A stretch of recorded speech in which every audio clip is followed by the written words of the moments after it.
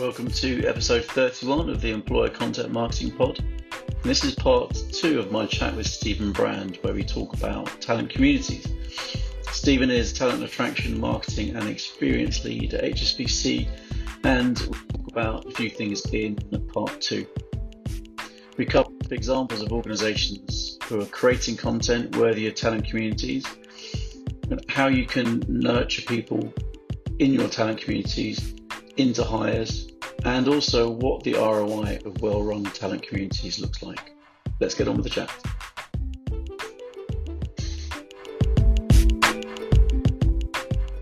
Considering what Accenture, Live and the Morgan Stanley GradFest are doing in terms of the variety of content they were doing, which is far beyond just the, this is us as an organisation and this is why you should join us. I really do think there's going to be like a more demand on the content that comes after that.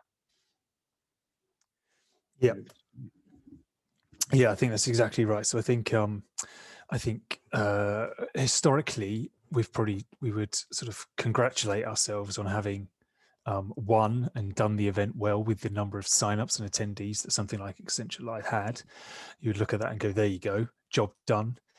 And I think what we need to, and what I'm sure Accenture will do, what other organisations will do is challenge themselves to actually that's just the start of it.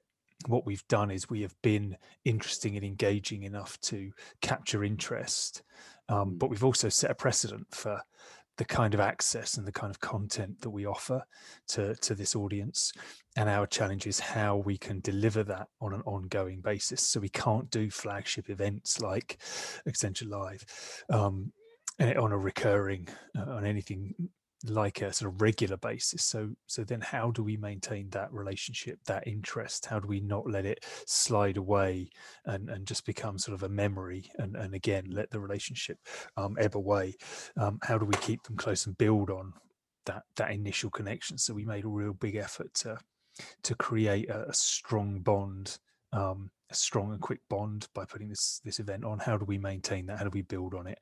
What's our content strategy for that? Because that in a way is harder because we don't have a big bang flagship ticket to sort of hang it around. It has to be about our consistency, how we learn, what people engage with, how people like to consume content, the platforms they like it in, the format of it, all of those kind of things. So we have to really, do the hard yards now. We've had the we're talking about the rounds. We've had the award ceremony. We've had our big sort of glitzy event. Now it's back to the day job and the sort of the consistency of delivering insightful content on an ongoing basis, so that all of the goodwill we've built up with our big event isn't lost, and we can convert that at a point later in time when it's right, when we've got the right roles, when we need that audience to take an action for us. So I think that's almost the mindset, is how do I, if I don't have an existing database or an existing community, how can I generate one from a standing start? And so the Accenture event and things are great ways to do that. But then the hard work really starts in terms of sort of building and continuing that relationship. And I think what we're also seeing at Accenture Live is another good example. I'm sure things like, I think I've seen the Lloyd's Good Fest and various other ones where there's an increasing focus on, I guess, societal issues being part of your content planning and strategy. So yes, you have your careers events and your careers based sessions, but also you're aware of your audience's concerns around mental health and well-being and those kind of things. So the content of your event, and then the content, the ongoing content strategy starts to broaden out its pillars and its topics around not just what you as an organization are interested in and talking about, but learning what is in the minds of the audience. What do they need to hear from you? What are the things that are keeping them awake at night, and what are you doing about them? Which is again where it becomes reciprocal. So it's not just your broadcast platform to say, here are the things we love, shout about them, but it's about what are you interested in, what worries you, what excites you, what are you looking forward to, what are you worried about, and how can we help and support? So you kind of do all of that stuff, you learn all of that stuff, and then you're providing something that's valuable on an ongoing basis. People are looking out for the stuff that comes through. So I think that kind of ongoing relationship is it's like any relationship. I'm not going to get into the cynical husband routine, but any relationship, it takes work, and it's not always glamorous and exciting, but it takes work. And I think that's kind of what we're talking about here is sort of building a relationship that will last, not something that's just built around sort of big campaign interventions, but something that really will stand the test of time. And I think that that doesn't need a massive budget. It just does require quite a lot of thought and quite a lot of your time to get right, I think. Yeah, because the relationship with a potential employer can last the whole career, can't it? Really think about it. Whether it's someone who has applied and decided not to take the offer, or had applied, got through the process and didn't get selected, or even joined that organization but left the organization and might come back later on. It's a long relationship, so it's worth putting the groundwork in at the beginning. That's for sure. Exactly right. Exactly. Boomerangs and alumni, all of these kind of things are just little things that again, you can, I think, if they already exist, if an alumni strategy is already in place, because obviously for a lot of organizations, alumni are future customers and things, then I think it can be about how can I support what's already happening there, because yes, we're interested in those individuals either returning to us in a professional capacity, or they understand what it takes to work here and be successful here. So as a source of referrals, these people are gold mines. So how can that be one of the messages we send, and how do I fit in with what else the company wants to talk to them about? So then it's not so much again about having to own something, but about having a conversation with the right person to just make your messaging a part of that calendar, a soft background part of that calendar, so that careers, referrals, those kind of things are never out of their minds. But like you say, it should be, if you do a good job and you offer a good experience when people work there, then the relationship will always end positively.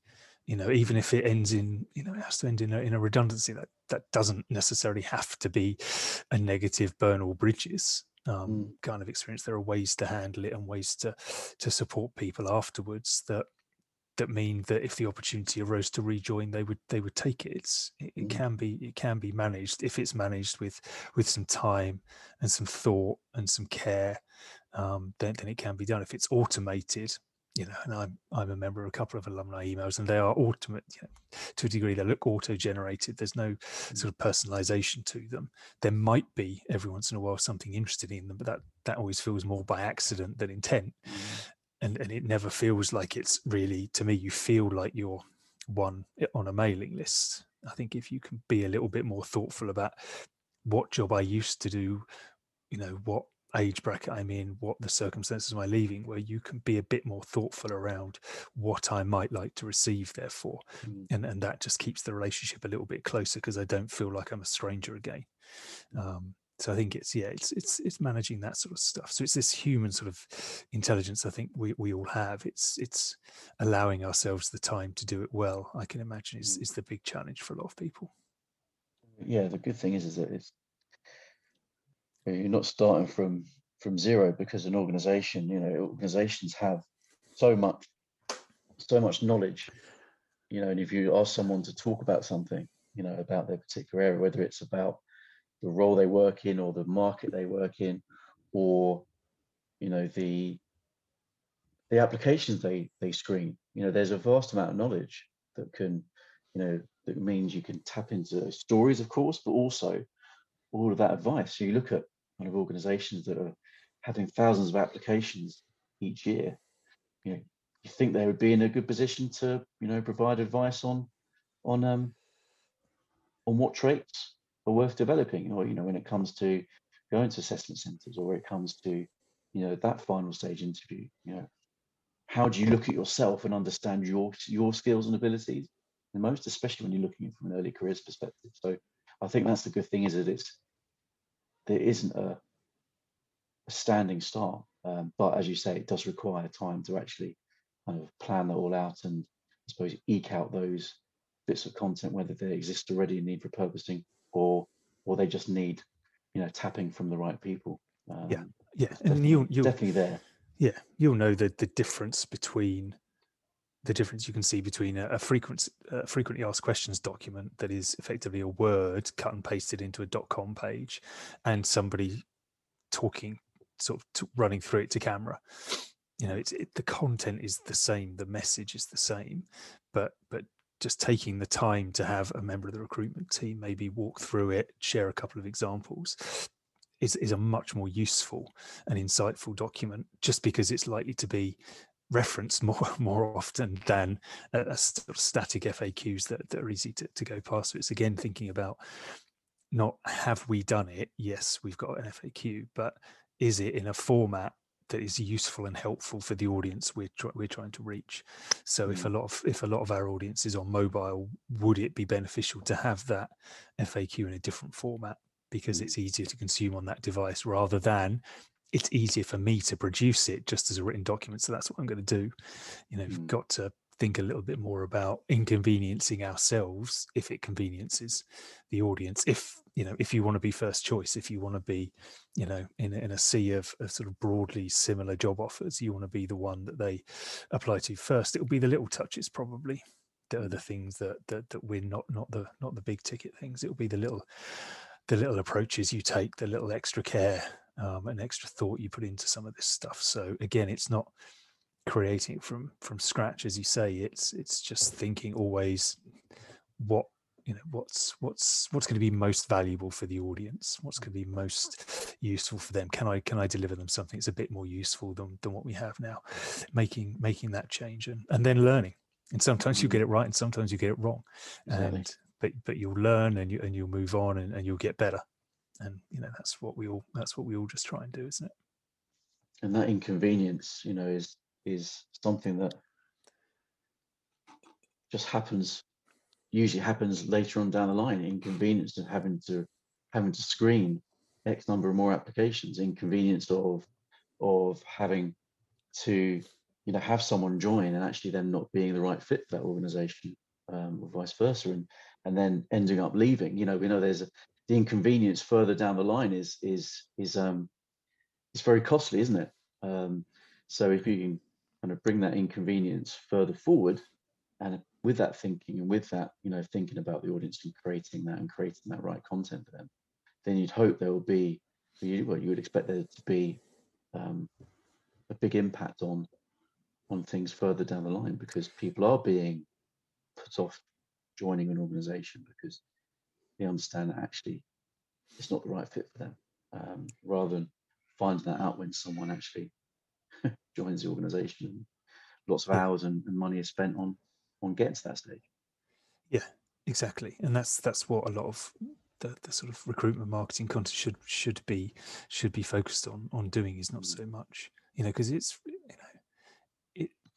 it's a really difficult thing to do in a job ad, in a a piece of recruitment marketing, to match somebody to a job and to bring that job to life. I think it's far more it's probably a far better use of effort to focus in that sort of, in those broad channels and the broader audiences, to focus on the type of organization, the type of work, the culture, meeting some of the people, those kind of things, rather than into specific roles. And the specific role matching and things can come a bit later. But absolutely, the focus of the work of recruitment marketing, content marketing should be, and the value to the business should be, I'm not about delivering you more applications. Most organizations get too many applications, and have to spend an awful lot of man hours and time disappointing people who have taken time to apply. So it's not that not enough applications come in, too many do, but they're kind of made because there isn't enough information for me to not apply. I don't know enough to know that this isn't right for me. So yes, so content marketing, both external channels but also to the talent communities, should be focused on, you know, what it really takes to work at the organization. And that might mean, you know, you might have a significant number of people that are still perfectly happy swimming in your community and perfectly allowed to stay, but who will never be right for the organization, just won't be a fit for it at all. But, you know, there's value for them in it. It doesn't hurt us for them to be there. That's absolutely fine. We take that, I guess, as a positive, happy side effect of the work we're doing. But yeah, it shouldn't be about trying to persuade and convince everybody that their home is with us, because it isn't, and that would be awful for everybody. It's about giving people enough information for them to make an informed decision. And then our value to the business is that we send them 10,000 applications, not 50,000 applications. Yeah, exactly. And so that's 40,000 people we don't have to disappoint by saying, sorry, you've wasted your time. That's X number of people that, you know, assessment centers and interview slots that we just don't need. We still hire the same number of people. We can be confident we're hiring people with the same capabilities and skills, if not more so, because we've given them more information about what they need. But we just take out a lot of that probably hidden cost at the moment. And that's where I think sometimes we, you know, as employer brand and marketing, you struggle to demonstrate really what you're saving or what you're producing. And I think if you can start to get at some of those hidden costs and show, you know, if the business can run 10% fewer assessment centers, don't need senior managers to attend quite so many interview slots, because you're being that much more targeted and precise in your communications, which is reducing the number of applications, but the conversions are getting better. Then the man hours and the costs attached to those man hours would very quickly rack up. You know, and that's not about saying, well, then we wouldn't need as many recruiters, because actually what those recruiters could do, which is what I imagine recruiters want to do, is they talk to candidates and guide candidates through, and it becomes a more human process, almost by just as a happy accident of the fact that you don't have as many candidates coming into the pipeline at the start. So if you can manage that down, then the recruiters have got 40,000 fewer, you know, automatic emails to sort out, and they can actually spend some time getting to know the candidates. So again, it's one of those things that seems to be a win all around, and is quite easy to say and obviously more complicated to actually do. But I think if that's kind of a philosophy and a guiding principle, then I think it helps you make decisions around where you want to focus your time and your effort, not so much, again, your budget, but you think about, where do I want to spend my hours? Where do I want to spend my efforts that I think will make the most difference to me, and it will be interesting work, but also make difference to the organization, and I can show them the impact that I'm having, because that will then start to release additional resources. I'll be able to have easier conversations about budget and things if I can demonstrate that I'm moving the needle, and if I'm not a cost out, I'm actually sort of generating savings, improving the experience, making life better for hiring managers and recruiters. That's kind of where your happy place is, because then everybody wants to talk to you and help you and support you and want your ideas and stuff. So yeah, there's an almost limitless amount of impact I think you can have in an organization if you do this stuff well. The trick, as you said earlier, is to find a way to start small and start quick and show what you can do, and then be able to give the organization an indication of what would happen if that kind of change were delivered at scale. You know, so if in this little pocket I've affected this change, imagine if that extrapolated across all of our early career programs, or across all of our, you know, regional offices, and that then I think is kind of the light bulb moment. So it's very much a sort of pick your pilot or pick your focus area, and go from there. And I think, although this is more difficult to track, but ultimately, you know, it's about me. So, for example, this podcast is nearly a year old, which is awesome. Can't believe the year's gone really quickly, but really slowly at the same time. It's very strange. But it's I I kind of started off with it, by saying, started the podcast by saying that I looked at this Gallup State of the Global Workforce Report, and it's saying that 85% of employers aren't engaged or are actively disengaged, which equates to $7 trillion in lost productivity. It's just immense. So ultimately, I suppose it's certainly why I'm in doing what I do is about making sure that people do work in jobs that they enjoy and they're great at, and therefore adding value, because it's such a big part of our lives that you want to make sure you find the right relationship, going back to our previous relationship. So I think there is a deeper impact there, which is about productivity. Now, of course, tracking that is not straightforward. It's not the case of just dropping a tracking code somewhere. Yeah. But there is definitely that is an issue in terms of employee engagement and lost productivity, which of course can be addressed when employees are there in the organization, but can be helped by making sure the inconvenience and all the effort put up front is done as well. Yeah, I think that's exactly so. The joy and the heartbreak of employer brand and what we do is you can claim that you've influenced an awful lot of things, but claim 100% of credit for virtually nothing, because there will always be other influences on top of what you're doing. So a lot of what you can help effect might have happened anyway without you, but probably less so, certainly less quickly. So it's the challenge for us with the reporting and I guess the metrics and things is that there is an element where I think it's likely to always be based on just a logic that says, we're seeing at engagement rates, or we're seeing people being ready for promotions sooner. We're seeing these changes in our workforce since we started XY strategy over here.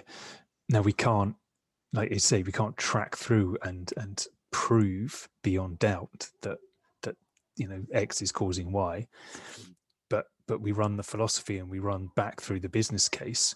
And that was the challenge we set ourselves. That was what we said we believed would happen if we were doing a good job over here.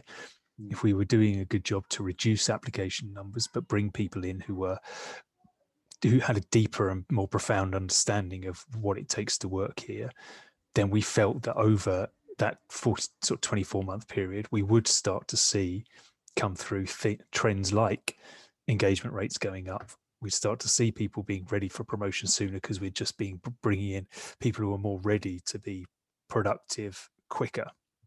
So the data won't necessarily prove it, but we can go back almost to our original predictions and our original objectives and say, but we have done it and we're having the effect we thought we would. And I think we kind of will probably need leadership and stakeholders and budget holders that are satisfied that, we predicted Y would happen if we did X.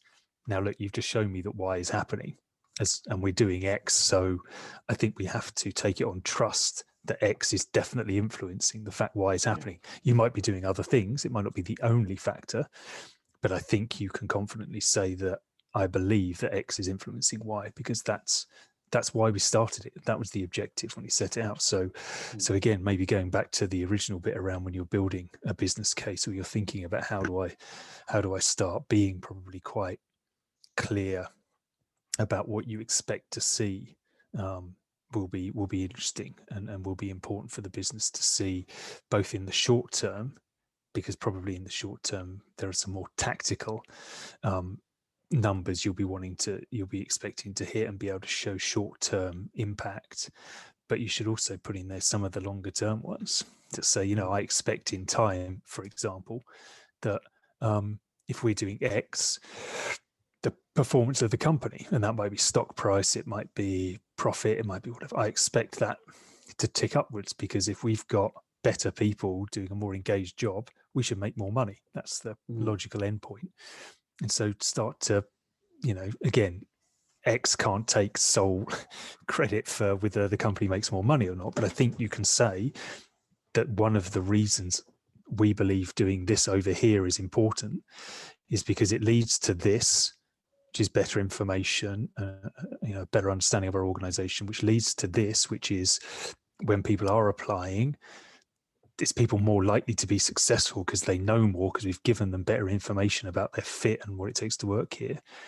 Therefore, those people will be more engaged because they're doing roles they understand better. It's closer to what they thought would happen. It's closer to that environment because we've been very clear. Therefore, they're more likely to stay. They're more likely to be productive sooner. Therefore, the logical end point is, so the company is more successful and makes more money. And who at the leadership table doesn't want to see that as a prediction? So again, it's, there are any number of other market factors and global pandemics that can screw that. But I think, if we're thinking about fundamentally, why would we do, why do we say content marketing and sort of marketing in segments to talent pools is important? The end point is because we think the business will be more successful and will make more money as a result, and that goes beyond our world, and we can have our metrics for our world about engagement and applications and things. But really, the end point, as you say, it's all businesses are kind of built on the success of their people, and happier, better connected people will make you more money. I think that's pretty much an established economic fact. So definitely don't be afraid to put that in your business case. Yeah, you're right. Well, thanks very much, Stephen. It's been great chat. Enjoy the rest of your Friday. Thanks for spending something with me, chatting about this really interesting topic. And that's all right. I'll climb down off my many soapboxes now and let you get back to your Friday.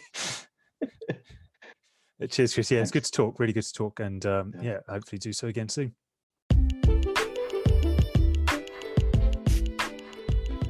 Thanks for listening, and if you enjoyed what you heard, then please feel free to subscribe, and it would be awesome if you could leave a review as well. It really does help.